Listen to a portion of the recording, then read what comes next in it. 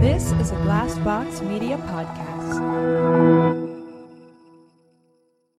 This episode is brought to you by Shopify. Whether you're selling a little or a lot, Shopify helps you do your thing, however you cha-ching. From the launch your online shop stage, all the way to the we just hit 1 million orders stage. No matter what stage you're in, Shopify's there to help you grow. Sign up for a $1 per month trial period at shopify.com/special offer, all lowercase. That's shopify.com/special offer.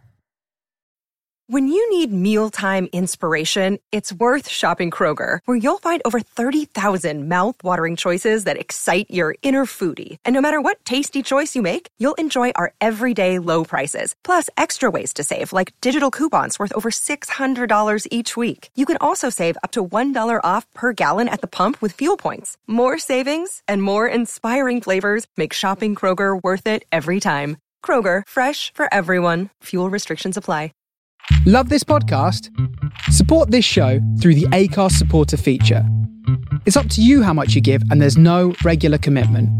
Just hit the link in the show description to support now.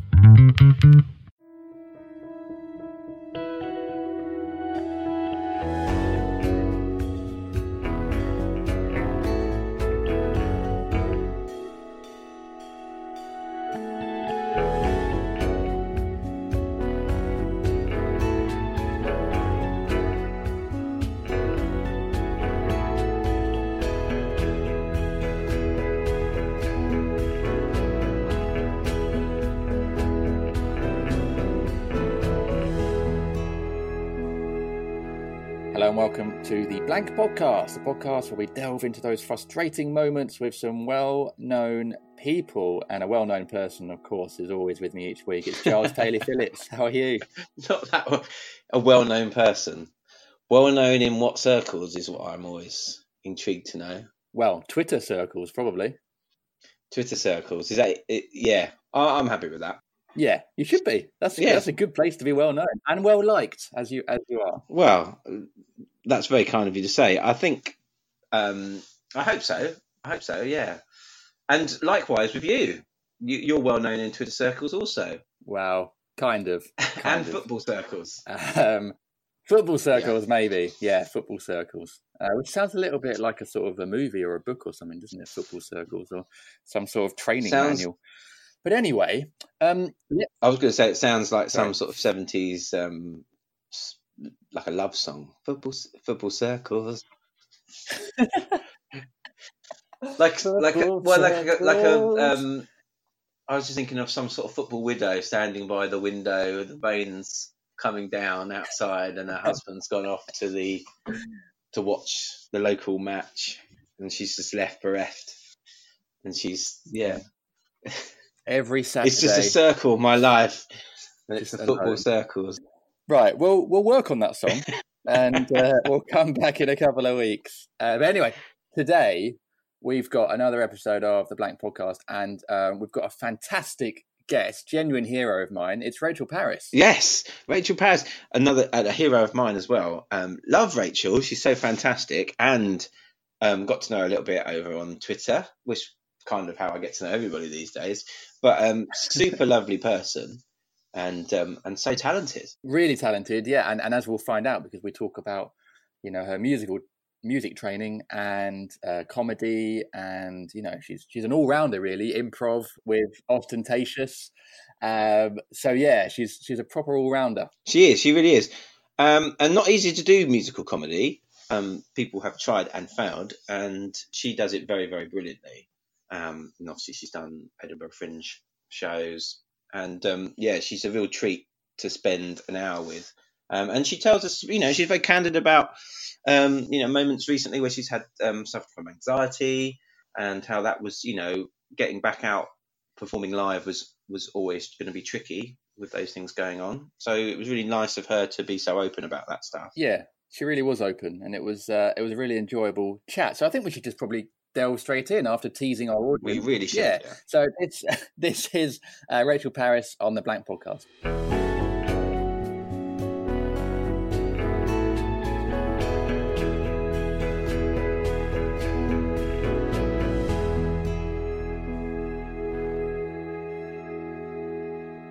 Right. No one remembers. Do you want to do the intro? I feel like it's always me. I'm stealing the No, limelight I from normally you. do this bit. You can do it. Okay. It's not very long. No. We just say, Rachel Parris, welcome to the Bank Podcast. Great. And that's that. Well, thanks for That's listening. it? I missed it. Yeah. How are you? Yeah, I'm good, thank you. I've got wet hair. I'm all right. Is this going on the thing? Yeah. Great. I'll just stick to... I'm good, thank Good. you. Yeah, okay. I mean, my hair is dry with a bit of product. I had my hair Girls, cut is this week. Yeah, I was about to say it looks shorter. It looks better because last week it looked quite bad. Like it would. Well, I mean, I hope it looks better. I don't remember it looking bad though. I'm not commenting because it doesn't look good, but I don't know what it looked like last week. Yeah. Well, last week It was fine. I Well, that wasn't. doesn't I sound wasn't nice. happy with it. Right. So I guess in my head it didn't look very good. How much does your hairdresser charge for a haircut? I go to a very, very reasonable barber. See, barbers, you see, this is Barbers. the thing. My wife's recently had her hair cut short, and she just goes to the barber now. Oh, clever. Yeah, because he only did the sides and the back. I said leave it longer on top. It was £10.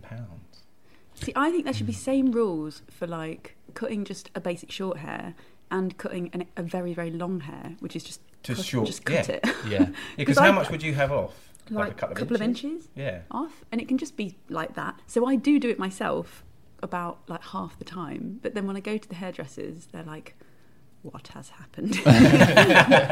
Who has been cutting your hair?" What do you do what's the technique? Do you put it in a ponytail? I put it and half and half, bring it round my shoulders, and then snip about what I want off. Okay. And then I do a bit of shaping around the face. Oh, okay. And I do a bit of feathering. My mum was a hairdresser, so, So you've got some of the About to got say, some 'cause I don't now. remember any of those terms. Yeah. That sounds professional. and I think it looks absolutely put some fine, and like- no one can tell. And then you go to the actual hairdressers, and Yeah. they're like, "What is happening?" I know. I mean, I went to these other hairdressers, and they did this to me. Can you- Yeah, it wasn't me. It wasn't me at all. It Yeah, was yeah. different. Yeah. But a woman's haircut's really expensive. So expensive. They can be, well, there's obviously like still cheap places like Yeah. with anything, but they're like at least 3 times what it is. So for what men. would you pay on average for a haircut? Between about £60. Wow. maybe. Wow. Between 6 times what I pay. between for mine. 50 and 80. Depends what you want. Yeah. And they sort of force you to have other stuff done, don't they? I mean, they force you to have it washed and dried. Let's force you. Push your head in Well, the they do bowl. that. I can't possibly cut it if it's dry. Yeah, Is you that sort of kind of often thing? have to pay for like a blow dry, Yeah. even if you're just going home. Yeah. And the highlights. You Yeah, don't highlights. have to have highlights. Yeah. You can't make that clear enough. But Is that included in the £60? Is that more? no, oh my god, that's much more. That's like £100. See, I used to do Wow. my own. This is in London, obviously. Yeah. But Well, no, but I think that's quite standard, actually. Yeah. Yeah. I To be used fair, to do... my haircut's £34. £34. Where do you get yours done then? But I get it at like a proper hairdresser's in Oh, Amersham. so you go to a women's hairdresser's? Yes. It's a good haircut. Thank you. My hairdresser's called Luke. He's a Man City fan. He's a legend. Although we've become friends now, so I can't obviously leave him. It's too. That's the thing, you Damn. build up a relationship Yeah. with people. I do like him. I go to 2 hairdressers. Yeah. One's a bit further afield, but Oh they... God, you're playing off 2 different hairdressers. the one in my town's really good. This guy called Gary and Matt. There's 2 of them. Yeah. And they're really nice, and they do a very good haircut. But the place it's called Peacehaven, which is a bit further up the road, nearer to Brighton. Yeah. The guy there's Turkish, Yeah. and he flames my ears. What does that mean? Yeah. So he's got like a little dowsing rod type thing, which he puts in like methylated spirits, and Yeah. then he lights it, and then he What? and he dabs. So Wow. he gets, Oh my so he gets rid God. of all the fluff. So any like sort of ear fluff or any kind of excess. Sounds like he's doing a magic trick. And he's Yeah. like, Yeah, it's incredible. produce a to coin watch. from behind That's your ear. amazing. Yeah. So you kind of go for the experience. He's good with beards as well. He does like a wet shave.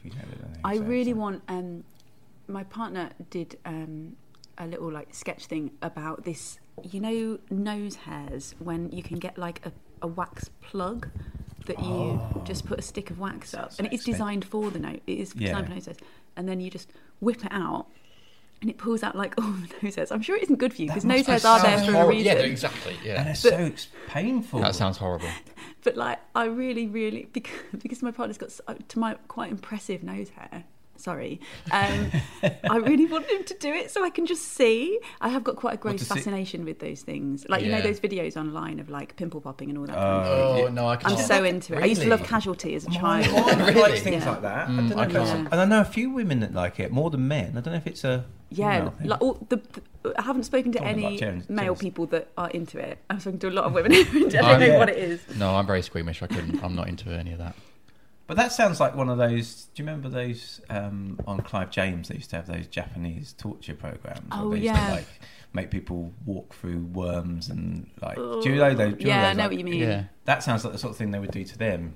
Like put some wet wax up your nose and then Let it dry. yank it out. Yeah, very satisfying.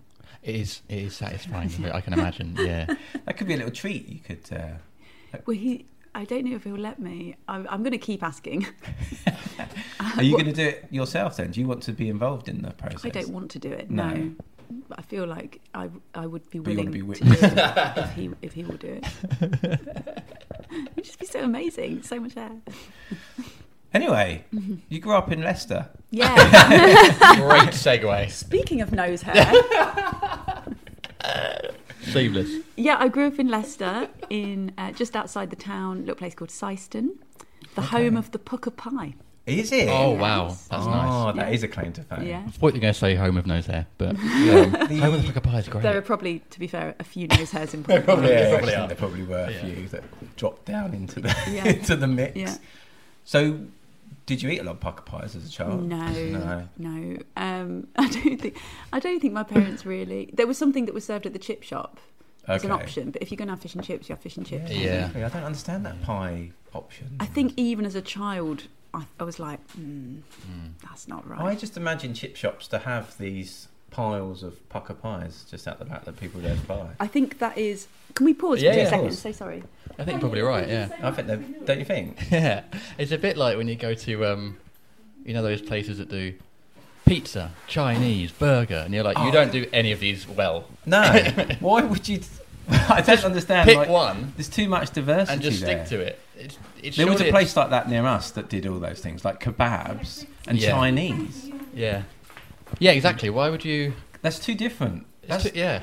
Neither of those can be good. That's like, yeah. No, they can't. Yeah. Well, I mean, you can't combine them either. No. Like, you could do kebabs and There's maybe got to be Indian different cuisine. different skills. You're talking about combining cuisine? You know when you get like those, the chicken kebab pizza shops? Yeah, I'm always... Because then that makes me suspicious of all of them. Yeah, Yes. exactly. I'm like, do you do one of these well? And which one is it? And is it none? Yeah, exactly. Well, I said there's a place near that does kebabs. So it's like a kebab shop, but it does Chinese food as well. You think that's not... Those a are good not transferable skills. No. That's, And, I well, wouldn't clearly trust it. chips Yeah. with That's all those right. as well. Yeah. That's all right. Thank you so much. That's, yeah. I take the chip. I go chip. You just go chips. Go really safe. Chips. Yeah. Can't chips Yeah. wrong. I love proper chip shop chips. That was such a treat, like, growing Yeah. up. Like, because we'd have quite nice but, like, really trad, like, meals. You know, meat, 2 veg. Yeah. Varieties of that. Sometimes bird's eye turkey burgers, which I miss. Really? I love them so much. They don't make them anymore. I don't know, but you get out of the habit of, like... Finder's crispy pancakes was something we used to have sometimes as a treat. It's not a treat though, is it? Really? Not Thinking really. about- No, Not but now. it still is. Like, But it still is. It isn't can it? be, Giles. I think any pancakes can are still be. a treat, Yeah. aren't they? But yeah, fish and chips was like Yeah. treat night, Yeah. which with hindsight I think was like often just like a Friday night where my mum was like, "Your dad will bring home fish Yeah. and chips. Yeah. Aren't you lucky?" Yeah. But what was school like? It was really nice. Was it? No one wants to hear this. No, but I think it's good sometimes to hear good stories about school. I loved school pretty much. I think I had the same, like, you know, you don't want to get up in the morning, you want a day off. Any child, like, you know, you really hope for like a snow day and stuff like that. I didn't have completely wildly positive feelings about school, but I did really enjoy it. I think I like primary and secondary. I went to nice schools, which helped. I didn't get bullied, and I liked the work most of the time. So, yeah, I feel like I had a very... I got very lucky there. I've spoken to so many other people, even at the schools I went to, who were like, "Oh, wasn't school awful?" I'm like, "No, it was amazing." But yeah, I enjoyed it. There were obviously like some subjects that I hated and found hard, but there was so much of it that I loved. I got to do like a bit of drama. I got to do music and writing, you know, and all of that just kept me happy, I suppose. So you were quite creative then. You were. Yeah, I was always creative, and I think I was at the start of school. I remember everyone thought of me a bit like what you were saying about previous guests. I think even though I have the ability to come out on stage, and also your personality changes over the years, but I think I have the ability to be very shy and quite quiet. Like if I haven't got anything burning to say, then I just won't speak. And that was the case in class. I'd just be very quiet and perhaps a bit shy socially. But when I got into school plays and things like that, I feel like I got the chance to kind of come out of myself a bit more. And I remember there being quite a lot of surprise, like among the teachers were like, "Oh, this girl who hasn't said anything for 3 years suddenly like playing this bold character in a play." So yeah, I felt like I got lucky with that. I got like a assisted place. Okay. I think it was the last year that they did assisted places before Labour got in '97. So I got very lucky. I got to go to like a much better school than I would have done, and it was I suppose I everything, the stars fell just right for that. Like I got through the exam, we got the assisted place, both of those things needed to happen, and then I just felt like, I'm really lucky to be here. And I loved it. I loved that, and uni was great as well. I like education. I like the formality of it. Well, it's almost even a dirty word sometimes for some people, especially like we think like creative people often don't find their way academically. Yeah. Definitely. And I think in comedy, I think it's so unusual for a comedian especially to have had those experiences and those attitudes towards formal education, because so many comedians are like the rebel, and it's just about not doing anything academic and just getting up, saying what you like, you know, against the establishment and all that kind of thing. And I do think that there are now like plenty more comics like me who is like, you do comedy your way, and I approach comedy. I feel like I learnt how to do stand-up. I'm still learning. I don't feel like I was someone who was born to do stand-up. I'm not someone who in the pub I'm the one telling all the jokes, and I learnt how to do it, and I like the process of like sitting down and writing. And I love, my favourite thing when I started doing Edinburgh was creating that hour-long show. It felt so much like writing a really, really nice piece, composing a piece of music, or like writing a good English essay, which is just like really getting into grips with like the structure of it, and what is the message you're trying to put across, and what's the best way to say that, what's the funniest way to say that, but also the best way to say that. And I love all that. I love the sort of the academic side of it is something I really enjoy. So you quite like structure then? When it comes to the creativity. Yeah, I do. I think for years I wanted to think of myself as such a free spirit. You know, sometimes the idea you have of yourself isn't quite true. Yeah. And I think as I've got older, I've realised, no, I do like structure. Yeah. Well, it helps. I think I'm the same thing. It helps frame kind of creativity, I think. Yeah. I find I struggle when everything's just like a bit of a mess and I don't know where to start or what to do next. Actually, I need a bit of right, you're doing this today, or you're going to work until you've done that, and you've got your list and you tick things off. Actually, that helps me almost be more creative. I absolutely do, yeah. I find it very hard to write off the cuff. Yeah. Like, you know, if I've got 10 minutes in a coffee shop, I'll just do some writing. I need like a day of, this is the day that you're going to write in. And that doesn't always work. Yeah. You don't necessarily get loads of great stuff done that day, but I find it very hard to just turn to it. Similarly, I know a lot of like comedians who will get a call of like, can you come and do this gig tonight, like after your other one or something? And I never say yes to that. They have to be weeks in advance, otherwise I can't. I like structure, and I like to know my plans. And I can't deal with like last minute changes. And the same with like, do you mind, sometimes it's fine, but generally if it's like, do you mind doing this amount of time instead, and actually going on at that time, and we're just going to say this instead, and the stage will actually be the other way, like all of that. And I'm like, okay, that's fine, I'm just going to go and breathe in the corner for a minute. What happened? Do you find that quite difficult then? Would you get a bit prima donna-y about that sort of thing? No, not about that. It depends. I get prima donna-y about things that I have like gone to an effort, and lots of people have gone to an effort months in advance to put in place for an important reason for my shows, and then they don't happen. I don't know if prima donna is the right term, but no. It does bother me because and I just have to make sure they're fixed, because I'm like, enough work has gone in. It's often just to do with technical things in the theatre, and because I do piano and singing, and I have backing tracks and sometimes a projector as well. It's a lot of tech stuff to get right, and it takes a lot of effort to make that work. And it basically takes like everyone doing what they said they'd do. Yeah. And what I do get prima donna when people have lied and said, we have that, and they haven't, or we've done that and they haven't. And I'm like, don't lie, because I could have brought it from home.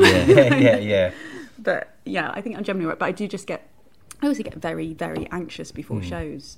So I feel like I'm quite a different person after a show than before a show. I hope I'm not like a complete bell end before a show, but I think I am controlled, and I think it can come across as like not warm, but what I am is inside very, very anxious. Yeah, sure. And then after the show I'm like, da da da da. You guys were amazing. Yeah. Doesn't matter, but there wasn't a projector. Yeah.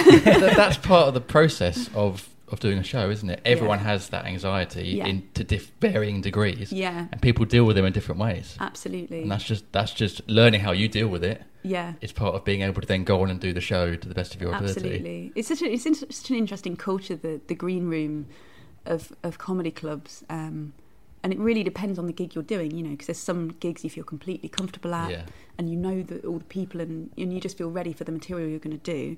And there's others that, for whatever reason, they might be small gigs, they might be big gigs, that you feel really, really nervous about, and you need to have your space, and you need to think through your stuff. But there's such an assumption of being the life and soul of the party, and all comics being all just like chatting and all of that, and I often feel like, I don't know what I'm going to say. I need to like learn my lines, if you like, and kind of take a minute. And I also, it's interesting with status as well. Like as you do the circuit in different gigs, you have a different status in that green room, and if you're in a room where you feel like you're like the headliner or the most like sort of outwardly successful one, there's an absolute assumption you won't be anxious, you won't have any nerves, and you have to almost act like the host, really generous and everything. And I do try to do that, but I think I look back and at gigs where I was like, the lower status one, and think like, why is that headliner being weird and awkward, and what reason have they to feel nervous? And actually you realise that never goes away, and everyone needs them. I think most people need like a bit of space. Yeah, and that's another level of pressure for you if it's to be be the life and soul of the party, or whatever it might be in the green room. That's another thing to stress you. It's true. And even, I'm saying this now, and even then I still put that on other people. I know I do, thinking about gigs with like really, really famous comedians, like you're like, they weren't the absolute friendliest they could be, and it's like, no, well, sometimes not, people aren't, and you're not, so.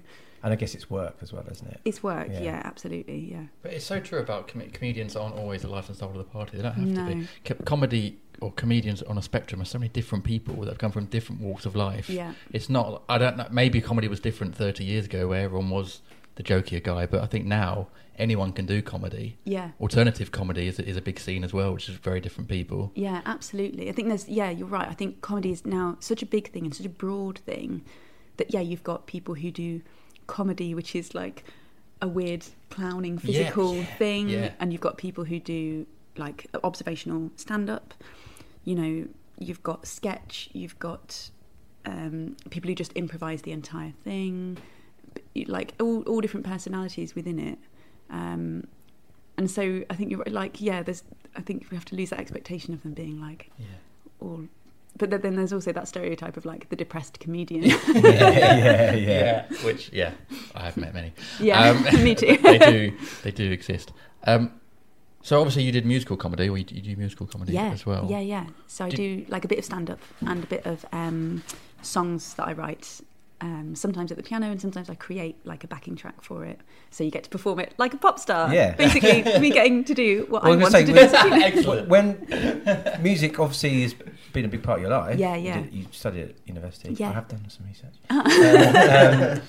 So when did music first come into your life, and what was there a particular moment you think, music, is it buying that first LP or from earlier, like there was a lovely rickety old piano in our house so my older brother had piano lessons and played the piano, and my granddad did as well. Oh, okay. And so there was a piano in our house, and so when I was a toddler I used to sort of try and reach up and play it and stuff. So I started having, my mum was like, it wouldn't be a normal thing really to have music lessons, but because my older brother had and because I seemed to be interested in it, my mum was like, do you want to have piano lessons? When I was 6. And even at 6 I was like, yes please. And I just loved it straight away. I just played it every day, played the piano every day. So the piano's been there. Like I did my first like school little recital thing when I was 7, and played like this all through school, all through uni, different kinds of music. Got into singing, got into choirs, got into jazz, got into arranging music as well. So if like some of my mates wanted to do something just for fun, like play a pop song, then I'd work it out by ear at the piano and work out a flute part. Always the flute. It's like, if in doubt, flute. Stick a flute in. And I'm just like the idea of like the Spice Girls mama with a flute part. This Jeffro told this up a little bit. AC/DC. Yeah.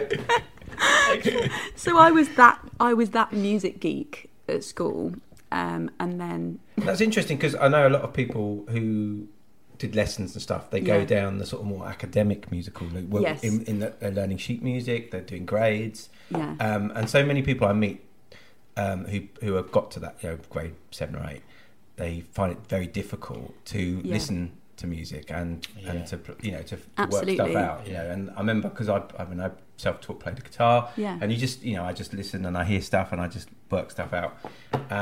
But so many like sort of more academic players don't find that difficult. They can only play to sheet music. So I got very lucky. I got very lucky with my piano teacher, Mrs. Calder, who was, I think we just found by chance. She was just the local piano teacher, but what she was so brilliant at was straight away doing both. So I did the grades, I did the theory or the academic, but from the start she was having me playing pop songs, little easy jazz tunes, and I think because of the activities I was doing, the idea of arranging and because I played clarinet and sax as well, then later transposing music as well became a thing. So I think all the teaching that I had, I got very lucky that it was never just about passing the grades. It was never about that. And I think that set me on a path of learning that. And I've got a lot of friends who, especially like, because I went to Oxford and did music, it was even for a music degree, it was an extremely academic music degree. You could do that without performing a note.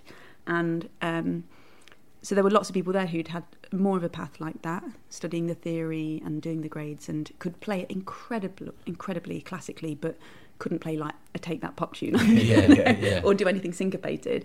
And so I feel like I knew I did a lot of classical piano when I was a teenager. I think there was an expectation I might go into like conservatoire classical piano, but for me I always wanted to sort of pull away from that a little bit and do something different. So did you start writing your own stuff? I was writing like little tunes from when I was like 10, and then I wrote songs and like lyrics and stuff all through uni, and then I started performing my own like sort of pop songs and ballads and stuff in little clubs, just little open mic nights, like 20 people there or something. A little bit when I did it in Oxford a bit, and then when I moved to London. And then it was only when, by total chance, I worked my way into, in a random conversation. I'd done improv comedy, it was fantastic, It hadn't occurred to me really to do solo comedy. And then I was chatting to this, I think she was she might have been Serbian lady, Helena, who ran this really alternative gig in Cable Street Studios in East London that wasn't even a comedy gig. It just she was willing to have anything interesting on. And I told her, like, I was a comedian as a sort of, like, well, it was a lie, but let's be honest, it was a lie, but to see what happened if she'd give me a gig. And she said, great, come and do 20 minutes. Wow. Yeah. And so that gave me the push that I needed to. I wrote like some parody songs, I wrote some original funny songs and some poems and a little bit of stand-up in between, but it was mostly songs and poems. And since that, and it went very well, I think I got looking for a first gig, like for a Nervous Girl. That was a perfect gig because it wasn't like a normal comedy night. Yeah. It was really alternative with an audience of eccentric Europeans who were like, wow, fantastic, what is happening? Yeah. Amazing.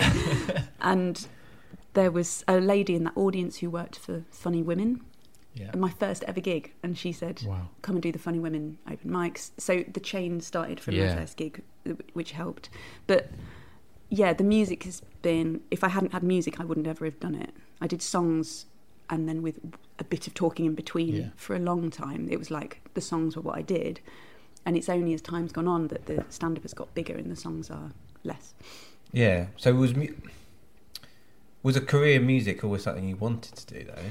I mean, if it hadn't been for the comedy... It was one of the things I wanted to do. And I did, you know, I worked in music as like a music teacher, choir leader, plinky plonky piano in hotels, all sorts of different things. But I think there was always a show-off element of me that I knew I wouldn't quite be satisfied unless I was on the stage. Yeah. Mm. Things like in the improv group that I was first in, you know, I loved doing the piano for it, and it's a really fun thing to do, to improvise piano for the scenes, like the right genre and everything, and so fun. But I loved doing it, but I would be like doing it and be like, I want to be in the spotlight. And the same with like teaching drama, teaching piano, like anything like that. And I was like a musical director for something, and I enjoyed it, but I was like, I want to be the one doing it. So I think there was always a part of me that wouldn't be happy until I was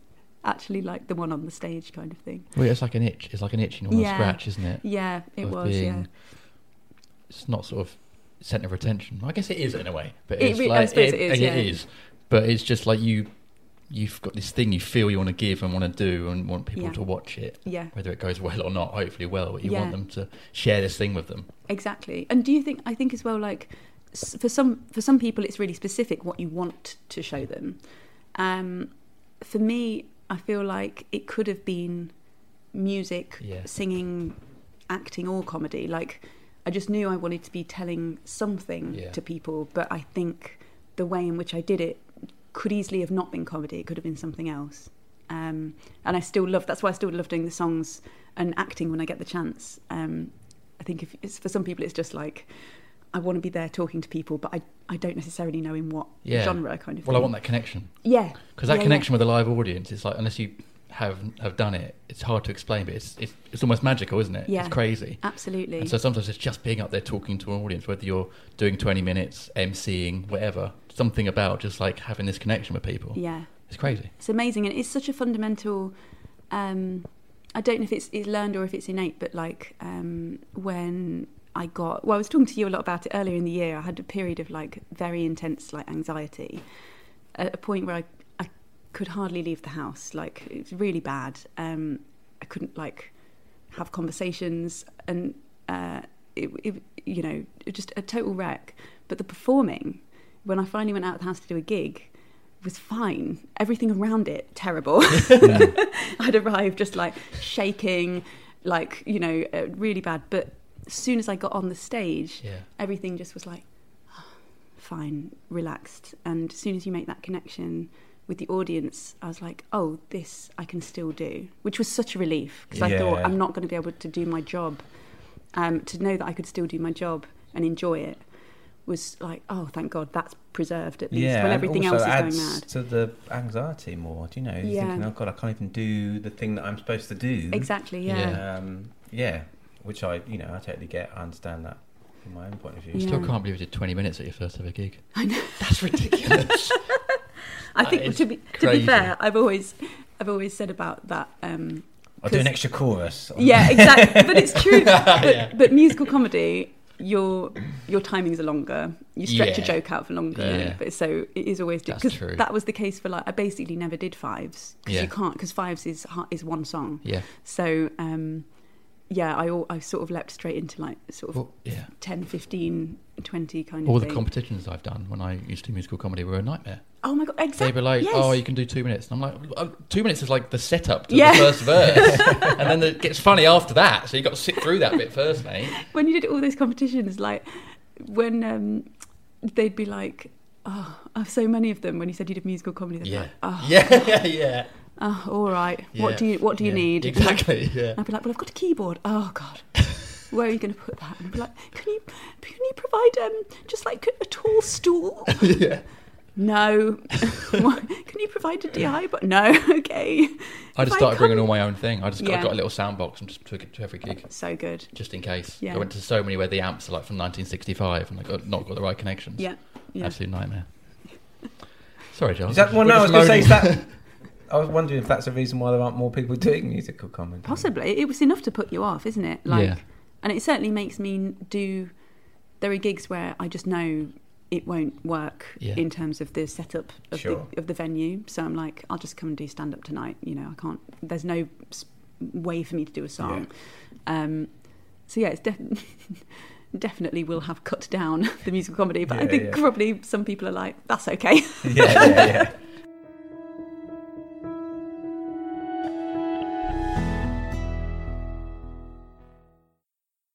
Do you have gigs or some periods where you think, I just want to get on stage and I just want to do straight stand-up?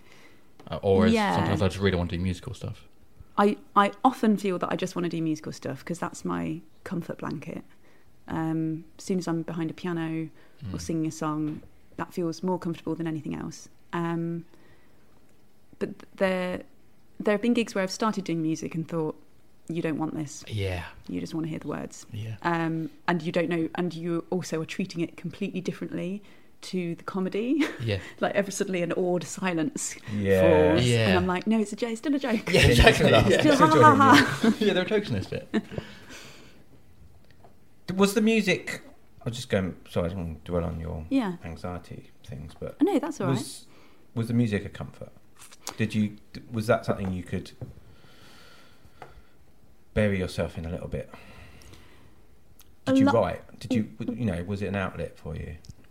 Weirdly, no. I think I found... I remember trying to... during a panic attack, trying to play the piano as a rooting thing. That worked, just to literally calm my breathing down, just playing something very mechanical, like some Bach or something that's just like a really rooting exercise on the piano. And I did find that good for stopping my breathing going crazy. But I found it very hard to get started with creative things during that period. There were a couple of days where I got into it, and once I found it really lovely and calming and very, very positive to be creating something for the first time. And I realised I've had a bit of a mad year and a half, really, and I realised I hadn't been creating really during that. I've been creating for particular programmes, but for my own stuff, which means so much to me and is always the shows I do are always about my life. They're always very personal, and I suppose it is a form of therapy to write comedy about them and write these songs. I hadn't done that for the longest time since I've been in this job. I'd had this longest period of not creating. So when I did have those days of managing to get past the initial blankness, it was wonderful, and I felt positive for the first time in weeks. I sat that day and was able to just write jokes about random things in the day and about the anxiety. Yeah. But yeah, I found it very hard to be creative. But once I was, it was an anchor, not an anchor actually, a propeller. It felt very, very positive. That's interesting, but I guess it's important as well not to beat yourself up when you're trying to create. Yeah. and those days when it doesn't happen. Yeah. Not to get too angry at yourself. Angry. 'Cause you're still trying. Yeah. I know. And to think, I'm never going to create again. Yeah, exactly. I'm terrible at this. What am I doing? But it's just one day. Yeah. Yeah, it's true. Yeah, I was going to say, and also, although you've been doing this for a long time, you could argue that in the last couple of years you've kind of been, the limelight's been shone on you a lot more. You're doing a lot, you've become a lot more successful in regards to like TV work, and you're seen around a lot more now. And I guess maybe that's an extra level of pressure and can cause. I think. Has it been something you've had to learn to deal with a little bit? Yeah, I mean, I don't know if I've learnt to deal with it, but it's something that I've had to, it's been on my mind a lot. It's really interesting because you spend your life like trying to get the limelight as much as you can as a performer. You want to get as much attention and success as you can, so that I suppose the goal really is to get to do your own thing whilst having enough money to live. And the more successful you get, the more choice you get over what you do. And that has come to pass this year. It's amazing. It's like, now that you've been successful in that, we're going to let you maybe do this like classical music thing, which you never got to do before, which is completely unrelated. Yeah. So that has been true. But I found it interesting finding myself for the first time in my life absolutely terrified of the limelight. And I don't know if that's because of the way it was shone on me. And I think to normal people listening to this will be like, she's not even famous. but I think coming from the inside, there was a period last year where it felt, from where I was, which was really no attention, to this period of like a few things online getting 50 to 60 million hits worldwide, suddenly getting messages from all over the world, getting newspapers writing articles about you and your private life. And it was such a big change. Within a week it happened, and that period of sort of interest lasted a few months, and then it's kind of evened out. But like, I think it was the first time where I've been like, don't look at me. Don't look at me. And it was a really, and it's kind of continued now of like constantly chasing work and attention and success and wanting people to take an interest in you, to at the moment it kind of, to a certain extent, feeling like just wanting to be left alone.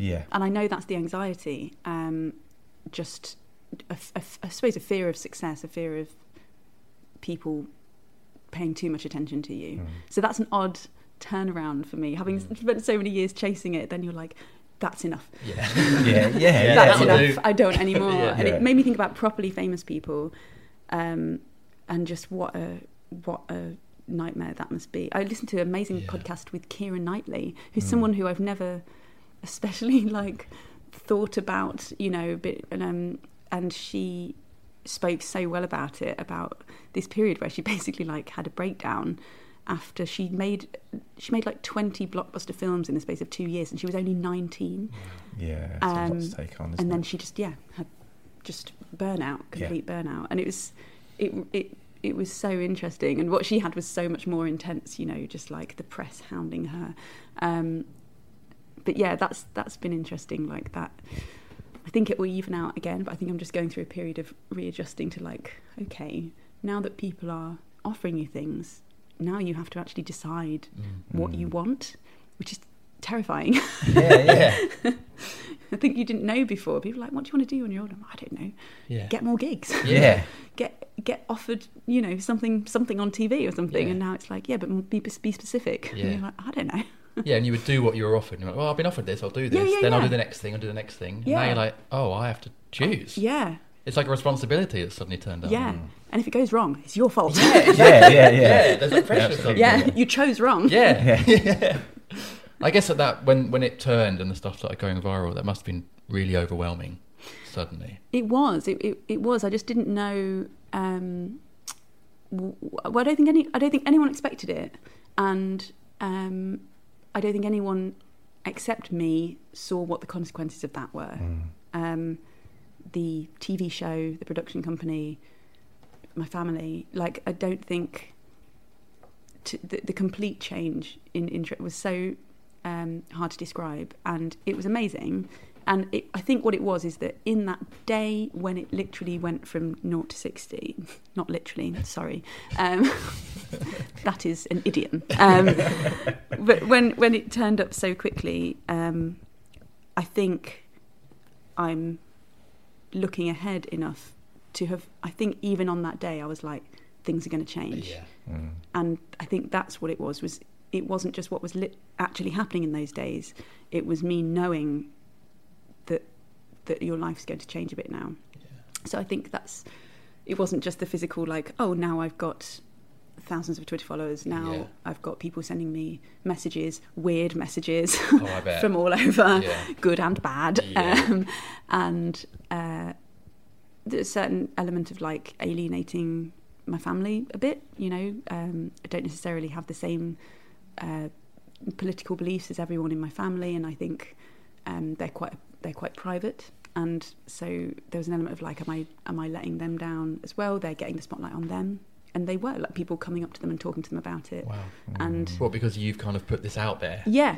It's personal, and they didn't thing. ask for that. Yeah. You know, so there was guilt as well, and also an immense and very much spoken pressure to recreate that success, and that's continued like all through the years. Like, you did that with that one, we've got to achieve that again. And it's like, we probably won't. It was exactly the right time for that to go viral. So it made me sound all doom. What an amazing thing to happen. It was incredible, and there's no like it was such an amazing change for my career, and I'm getting so many great opportunities. But it was scary. Yeah. Oh, I totally get that, and especially that thing of recreating it as well. Yeah. Because you have a certain expectation. People think, oh, these guys are amazing, and I'm sure when you were writing it and stuff, you must have been like, this is going to bang, this is really good stuff. I think the boys, the MASH Report team had this idea about the sexual harassment one particularly. Yeah. And they created this visual guide, like the thing about you know, like you can give a woman flowers, just they can't have your penis in it. Yeah. And it was so funny. And then they got me in as a writer to write bits in as well. We created it together then, and it became, I think we knew it would be very funny. But to my mind, I remember thinking, it's a bit late. It was months after the Me Too thing happened. I think months, or certainly weeks. And I remember thinking, this would be really funny. A lot of it's been sort of said before, but I think we'll do it in a funny way. Yeah. But it turns out, I think people were ready for like a new take on it kind of thing. Yeah. And also, I think enough time had passed since the Me Too sort of initial kind of whirlwind had passed for the sand to settle a little bit, and people were ready to laugh at it. Yes. At the you know, laugh with it, not at it. Yeah, they weren't in the storm of it. So. Yeah. So I think we knew it would be very funny, but I don't think nothing from I think nothing from the BBC had gone that viral ever. So I don't think anyone was ready for it to be. And you never know, do you? Far. I mean, it's always like something out of the blue. You just don't know exactly what it's going to be. And that's what I keep saying to them now. I'm like, you can't plan. You probably wrote some other stuff. Thought this is going to be really, really well received. And there's no structure or algorithm to it. No. It's just, I think the timing, as you say, is always a part of it. Yeah, that's luck sometimes. Yeah. But also, there's that great feeling when you've written something and it gets shared, whether it's 60 million times or fewer times. And people like it, and you think, oh, I created, same as doing stand-up, I created that, someone enjoys it. Yeah. That's a really nice little connection, isn't it? Yeah. It's interesting just thinking about blankness as well. There's now, I'm in this odd situation now. Because of the MASH Report, there's an expectation of me, even though I was taken on as like a comic actor, to do that role. Yeah. Which you do brilliantly, by the way. Thank you. And it's obviously it's me, but it's an exaggerated version of me, and I write with a team, and often they have like a point of view they want to put forward, and I temper it with my point of view, but it's also the Daily Mash's point of view. Yeah. But because of the way it's presented, there's an absolute expectation that is me, Rachel. It's got my name. and also that I, as a person, am an arbiter of like social justice. And I really do, like, on Twitter, people really are like, I wonder what Rachel Parris has to say about this. Wow. Yeah. As if I'm some kind of like political moral force. Yeah. You're waiting for the call. And for I never question chose time, that. Yeah, I've been invited, Have and you? I've said no because that's not me. Yeah. That's Nish. Yeah. Nish is passionate, and Yeah, like yeah. Nish is like knows so much about it. Takes such an interest in everything to do with politics and the news, and that's what his stand-up always was and is. And so, and he's so fiercely political. He's so funny about it. He's so passionate about it, and I take an interest in social issues, but that's not. You're not a political comedian. I'm not a political comedian. I never was. Yeah. I've put more in my live shows now, but like, Yeah. so being in that position then is quite an odd one, and there's things that you are like expected to comment on, certain debates that go on, that you are expected to like state your opinion on them, and it's like, I haven't thought about it. Haven't thought about it. It's not in my I don't know, I just won't comment on it. And even not commenting on it, people are like, oh, I see Rachel Parris is suspiciously silent on this issue. Silence speaks volumes. Exactly. It's like, it doesn't. I'm just having some I cake. can't win. Just at home. Is that the same with live shows and stuff? Do you think there's more expectation to do similar sort of stuff than Yes. with the tour and stuff? Yeah, but the touring's been amazing. The touring, as we were saying, like, the performing is my safe space, and I love it so much. And going out on tour, what's been the best thing about the success of the show is it sells more tickets to my shows, so I get to perform. It's as any comedian knows, it's easier to perform basically to more people, generally, as a rule of thumb. And so now I get to.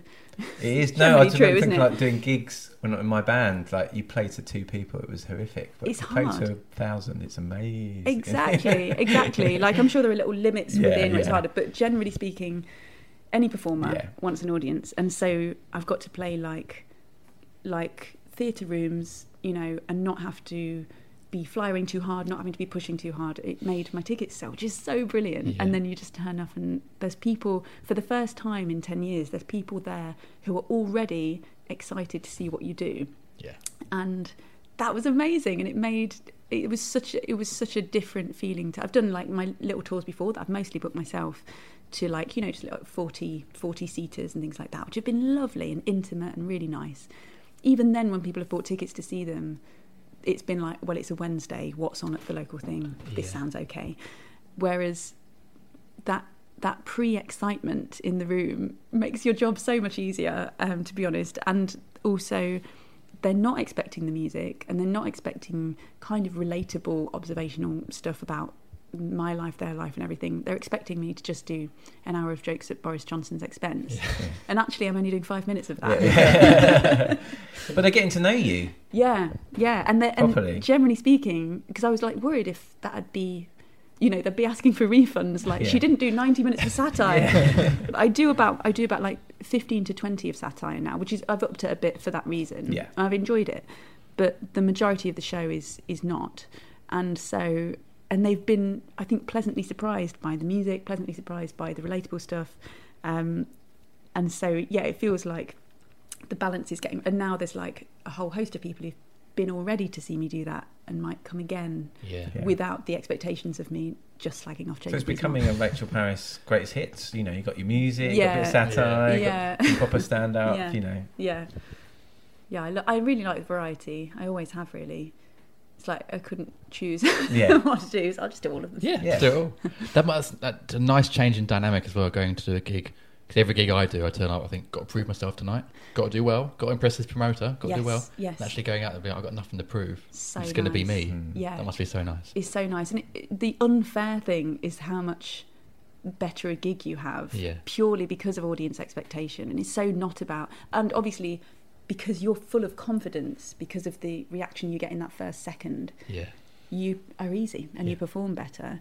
And that's so... I used to think about that a lot, about like the headliner effect. If someone says you're the headliner, you act like the headliner. Yes. And if someone says you're the open spot, then you're nervous and you're on trial. And it's really unfair. It's a self-fulfilling prophecy. But it really does make a difference. It also spoils you as a comedian. You get very lazy. After I'd done tour shows for like a few months last year, and then I went and did a normal gig where no one knew who I was. And it was just a normal audience there for whoever they saw. And I died on my ass bad, so bad. Like, I think they were an especially difficult audience, but I had got spoiled by that. Put you way back down. Really. I was like, I really need to work on my gigging skills. Was that good though? Sometimes to do that though. Yeah, and it didn't like hurt too. It was embarrassing, but it wasn't like hurtful. It was like, okay, I see what's happened here. I'm out of practice. And we talked to Reg the Hunter about that, didn't we, a little bit? And he said about taking out all your best jokes and doing gigs without your best jokes. Yeah. And seeing how it goes. Yeah. And I think Eddie Izzard used to do that as well, like take out the best ones and then see how if you stand up okay. Yeah. Without your best material. Oh, that's good. Maybe I'll try that. Yeah. Very brave. Way too brave. Never. Because he was telling you to do something like that, wasn't he? He said to Jim that he should go and get his ass whipped. Yeah. I've yet to do that. It's not going to happen. Sometimes there's audiences that are just clearly hostile. Yeah. And for whatever reason, like just don't take a shine to you immediately. I did one in London. It was another one of like after tour gigs that I was, to be fair, like I wasn't used to, like, if it's not going your way, pulling people back round. Yeah. But I got up on stage and I sort of said something like, you know, great to see you or something like that, and it was like silence.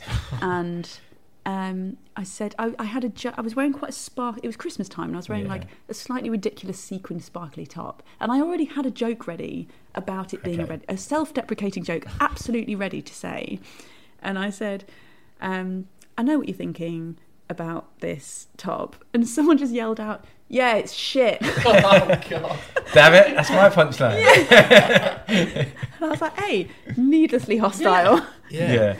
B, in fact, I think 2 people called out something like that simultaneously. It's like, wow, A, I'm never wearing this again. Thanks for that. And B, you really hate me. Yeah, that was a really. But that put you on the back foot, though. Yeah, definitely, So, hugely. Yeah, hugely. And then you're always trying to scrabble back. Yeah, somehow. That must be really difficult. I had 2 gigs. It was a gig. There is some comedy nights that book you for like 2 or 3 gigs in one night, and you go across town.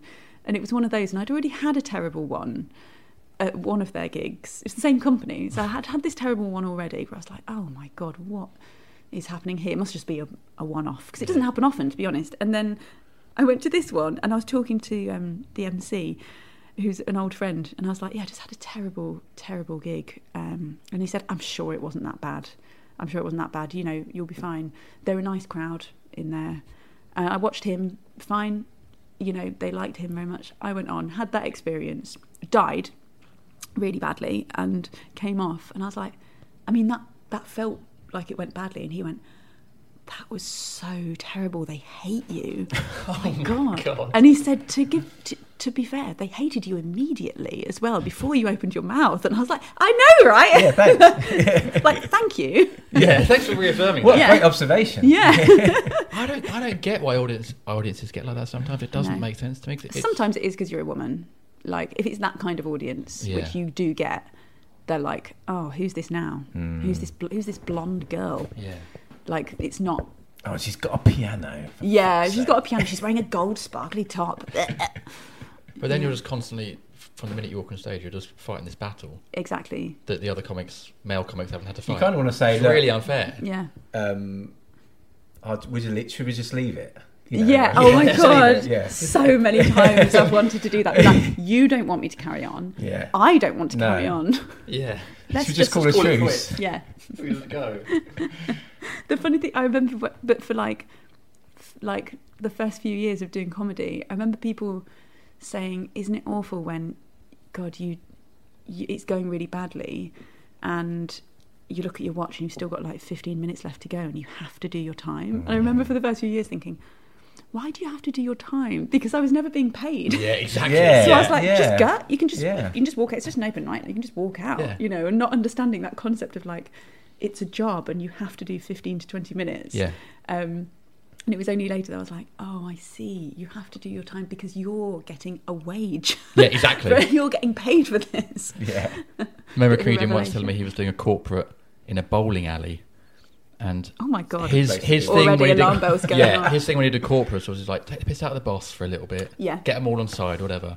Took the piss out of the boss, and it turned out they all loved the boss, so they all turned on him instantly, and he had to do another 18 minutes, and all he could hear was silence and bowling balls, and now he can't go to bowling alleys. It just brings back that trauma of that gig. Oh God, poor guy.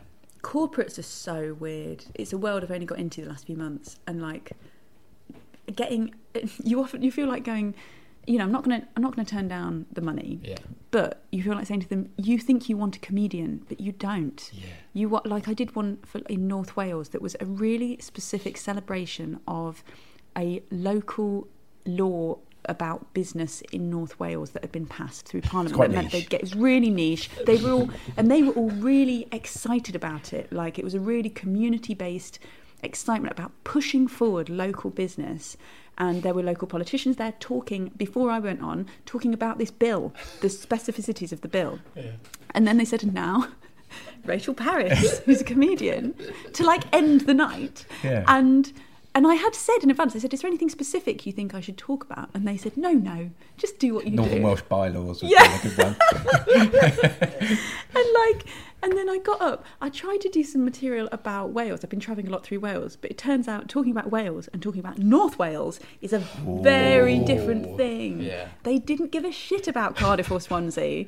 I tried to talk about like the Cunliffe Festival, all of that, and they were like, if you're not talking about Anglesey, then get out. And it became apparent like they didn't want to hear anything if it wasn't about this business thing. And I thought, why did you book a comedian? And so many of these corporates, they're like, I understand if it's to compare, because you're good at that. Isn't it? Yeah. But to just do like a set, unless it's about the thing it's about, then that's not what you want. It's like when you get asked, very occasionally, people want a comedian for weddings, and it's like, would you do that? Never. I've turned them all down. Because I've seen one happen, and it was so awful because. No one you're like asking all these people on the happiest day of their lives with all their family and friends to shut up, stop talking to the people you care about, who you have a limited time with, and listen to me, a stranger who doesn't know the bride and groom. That is such a terrible idea. Yeah. And in my reply, I've always tried to say, I'm not available for this. Yeah, maybe only 3 times, but I've replied and said, I'm not available. I really suggest if you know someone who is in your family or is a close friend of yours who performs, to get them to do it. Because honestly, asking a stranger to come and disturb the day is going to be awful for them and for everyone else. I was very lucky though, because I had Kevin Day led the speeches at my wedding. Oh my God, really? Yeah, he's a mate of mine. Amazing. Through football, so that worked perfectly. Because he got to do 5-10 minutes of taking a piss out of me, basically. That's great. But he knew me, so that worked really well. But turning up and doing it at someone's wedding you've never been to. But you get all the best man speech stuff. That's normally got some decent jokes in it anyway. Exactly, that's all the comedy that people want, I think. I'm getting married in September, and my best woman is going to do a speech. And because, I'm a comedian, my fiance's a comedian, there's a lot of comedians there. Pressure, and she was like, oh, great. So I'll be doing the best woman's speech to a room full of comedians. Very sentimental. That's what you do. Exactly. But I said to her, actually, you'd be amazed. I think comedians are really supportive of other people. They're not supportive of other comedians. No, I was going to say, being funny. That's true, If it was like an actual comedian making a speech, I think they'd be like, oh, let's see how this scumbag of a comedian. But I think comedians are really supportive of like non-comedians doing a funny speech and that kind of thing. Yeah, I think it will be great. It will be great, definitely. It is terrifying doing speeches at weddings. Have you been like I've been a best man with another person? So it was 2 best men. Right. Yeah. Were there 2 speeches? Yeah. And the other person hadn't done any preparation at all. What? Literally before, it was hilarious. Before the what? You've got one job. Yeah. I know. And before the speeches, there was a little break. They were having coffees and stuff. He'd got some old receipts and was writing little notes on them for his speech. And I was like, oh, mate. Have you not prepared? And I had like 2 A4 sheets with like planned bits and everything. Like there was a full narrative to my speech. And I can see we're similar people. I know exactly. I was like, oh my god, I can't not be prepared for this. This is like the biggest day of this guy's life. He's my of course good friend. And this is where I introduce the topic. This is where I explore the themes. I'm going to bring in first joke in line 10. And his speech was much better than mine. Oh, no way! That's not the end of that story I wanted. Are you sure? Yeah. Are you sure you're not being No, it was. He got loads more laughs. Oh. To be fair, in the end, I could see I had a couple of jokes that just didn't land. And I thought, I'm just going to lay on the sentiment. If in doubt, go sentimental. So I went sentimental. And I actually sort of teared up at one point. Because I started talking about my own children and how I should be like him. And I think that's really nice to have that, though. And it was fun. People want the sentiment as well. And actually, it was good. It was good. So it's fine. But yeah, I just thought, oh, you bastard. It doesn't always, but I've been to a wedding where there were 2 best men speeches, and it was the same thing. One had prepared and one hadn't. And we were kind of, because of their personalities, we kind of had like our bets on the one who hadn't prepared, because he seemed very confident and naturally very chatty and funny. We thought we didn't know he hadn't prepared, but we thought he'd be really good. But actually, the sort of quieter, less socially easy guy who had prepared did this just amazing speech. Like it was so like lovely and thoughtful and funny, because he had written jokes. And like the guy who hadn't prepared, it did not go well. Like he really lost his own. And I think his speech, the one who hadn't prepared, went on for like half an hour. And it was like, oh my god, I think he got nervous. And it was like, you can feel the room die. Like you can feel like it. Because like my first joke, it just didn't. I thought it was a good joke as well, and they were like, like kind of a little tittering. That's my best joke. Yeah. Oh dear. It's downhill from here. Familiar. Know it well, yeah, okay. So it's tricky. Yeah. Are you going to do a speech? Yeah, we've been trying to measure it out, because like you want to... It's going to be so many speeches. You definitely want to not just have men speak for you. But equally then you have to follow through on that. And that means not, are you then going to not let your dad say anything? And so we're looking at like, that's the 6th speech that'll be happening. So I think there might be quite a few speeches, but we're just going to say that's like, right. Just try and not do half-hour speeches. Mine won't be long. I feel like it's my day off. I just want to, of course. And I mainly just want to thank people myself. I'm not huge. There's a lot of like very traditional wedding things that drive me mad. That I'm like, why are you like? Don't the bridesmaids look fit? It's like it's so odd. And if anyone's going to thank the bridesmaids, I will thank the bridesmaids. They're my friends. Exactly. So that whole the tradition of who thanks who and everything, I find odd. So I just want the chance to thank the people I want to thank, and to say a bit about him. Well, also, it's something nice. It's probably. your day, so you can do what you want. That's what we did. Get your piano in.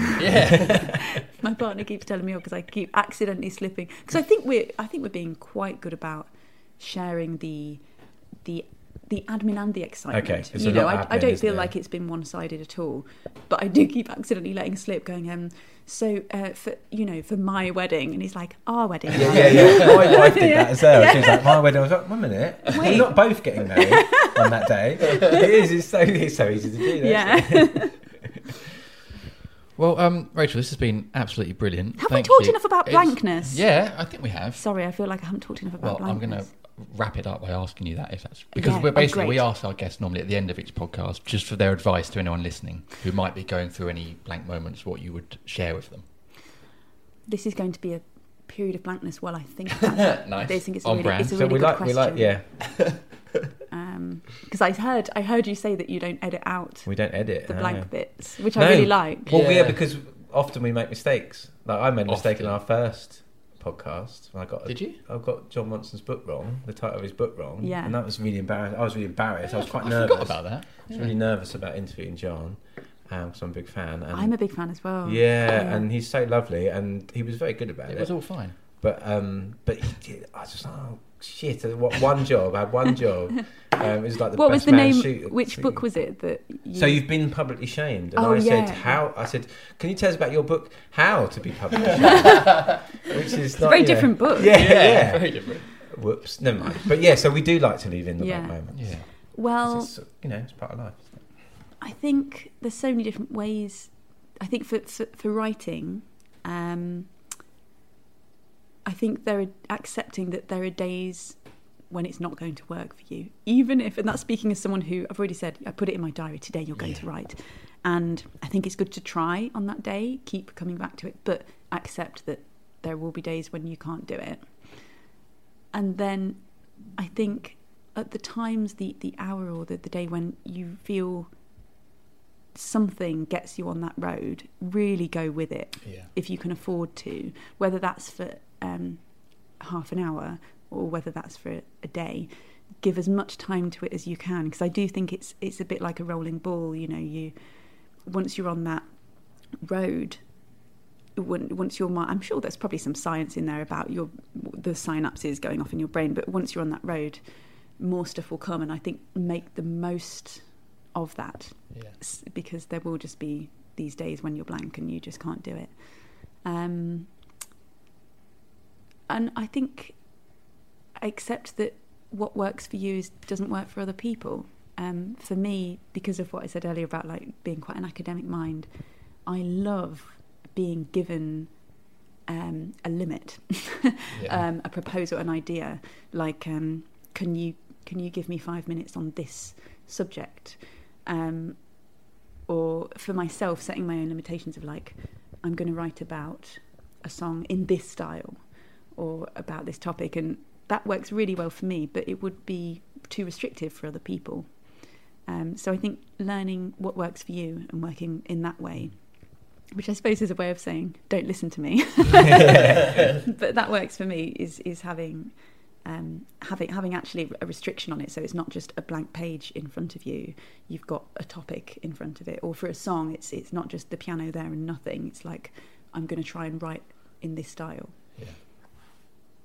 Good. That's good. I'm genuinely going to try that, actually, because I think I'm a structured person as well. That would work for me, so I'm going to try that. Yeah. And it could be like a random topic as well, something that it's not like, I want to write my show about this, but maybe just pick an object of interest or a phrase that you saw in the media or something like that. And then even if you don't end up using that material, I think anything that gets you rolling can be good. And it might send you in a direction that suddenly something else comes from that you weren't intending. Exactly. But you needed that kickstart to get there. Yeah.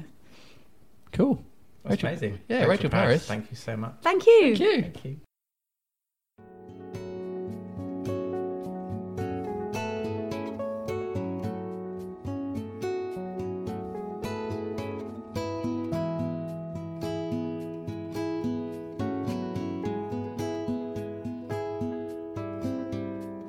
Well, there you go. That was Rachel Parris. What a brilliant guest. And as you said, in the intro, Giles, what a very open and honest guest, talking about anxiety and a lot of things I think we can all relate to. Yeah, absolutely. Yeah. And thank you so much to Rachel for being so open with us. And, it's great these chats we have because we, it's you and I and the guest, and it's quite an intimate moment for an hour, for an hour of us talking, and it's been amazing how a lot of our guests have felt comfortable enough with us to open up about various different things that, not just stuff in their work life, but also their personal lives, which, it's really nice that they feel able to do that with us. So thank you to Rachel. Yeah, absolutely. And it's just an enjoyable chatting to someone that you respect so much and admire. And, you find out you've got loads of things in common and you all share the same kind of worries sometimes. It makes all these guests we have who, some of them are just incredible performers. It makes them really sort of humanable, which I don't think is a word. I think I just made that up. But well, we'll go with it. Yeah, I like it. Yeah, why not? It's what we do on this podcast. We just make up words. Yeah, exactly. And she's got some huge recognition recently, which is very thoroughly deserved. And she got nominated for a BAFTA for entertainment performance. And she thoroughly deserves it, because she is, she's one of the hottest tickets out there at the moment. Yeah, so if she's playing live near you, please do go and see her. And also, like you said, mentioned in the top about Ostentatious, which is also a fantastic show. So yeah, do go and check out Rachel Parris wherever she is. And well, Miranda and I went to saw her live show in Edinburgh in 2015, I think it was, which was in the same room that Ostentatious were in that amazing year. And she was brilliant, and it was musical comedy, and that's 4 years ago, and she was absolutely brilliant. Yeah. So, and obviously nomination for the MASH Report, this year at the BAFTAs, well deserved, because she's absolutely brilliant in it. It's a fantastic show as well. Yeah, absolutely. And we should probably mention that we are off to an award ceremony as well this Saturday, which feels very weird to say. But the British Podcast Awards, we're up for an award, which is wonderful. So I've got to get I don't even think I have a tux, actually. I think I probably have to rent one or something. I don't know. I don't normally get invited to these kind of things. With that in mind, I did look back at some of the photos from last year, and there weren't a lot of tuxes. Okay. So don't worry too much about dressing up too smartly. I would wear something comfortable. I'm not suggesting you should wear like tracksuit bottoms or anything, but maybe something comfortable but chic. I might get my wedding suit out, because I've got quite a fancy wedding suit that's quite You're going to vajazzle us. I might do, yeah. Who knows what could happen? Anyway, I'm looking forward to going to that with you on Saturday, Giles. It's going to be amazing. And do you know what? Win, lose or draw, no draw. It's just so amazing to be recognised for the podcast. We're, like you said, and when we talked about it the other week, that we are a grassroots podcast. It's just you and I. We willow our amateur ways, and we've had some amazing guests who have been very, very lovely about coming on. So and it's so much about them and not about us, and hopefully that comes across. And it's just lovely to be in the mix. It is indeed. So we really appreciate anyone that nominated us or put us forward or voted for us, or anyone that's helped us.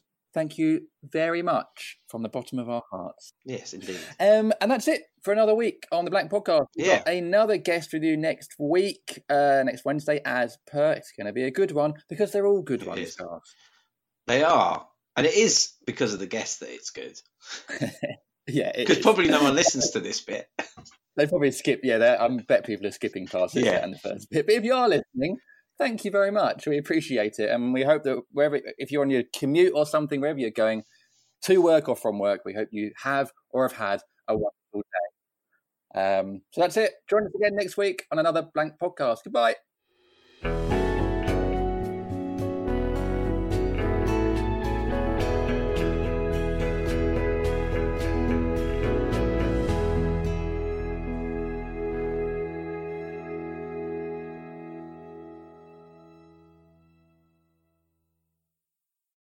With Lucky Land Slots, you can get lucky just about anywhere. Dearly beloved, we are gathered here today to... Has anyone seen the bride and groom? Sorry, we're here. We were getting lucky in the limo and we lost track of time.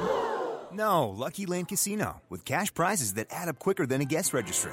In that case, I pronounce you lucky. Play for free at LuckyLandSlots.com. Daily bonuses are waiting. No purchase necessary. Void where prohibited by law. 18+. Terms and conditions apply. See website for details. It is Ryan here, and I have a question for you. What do you do when you win?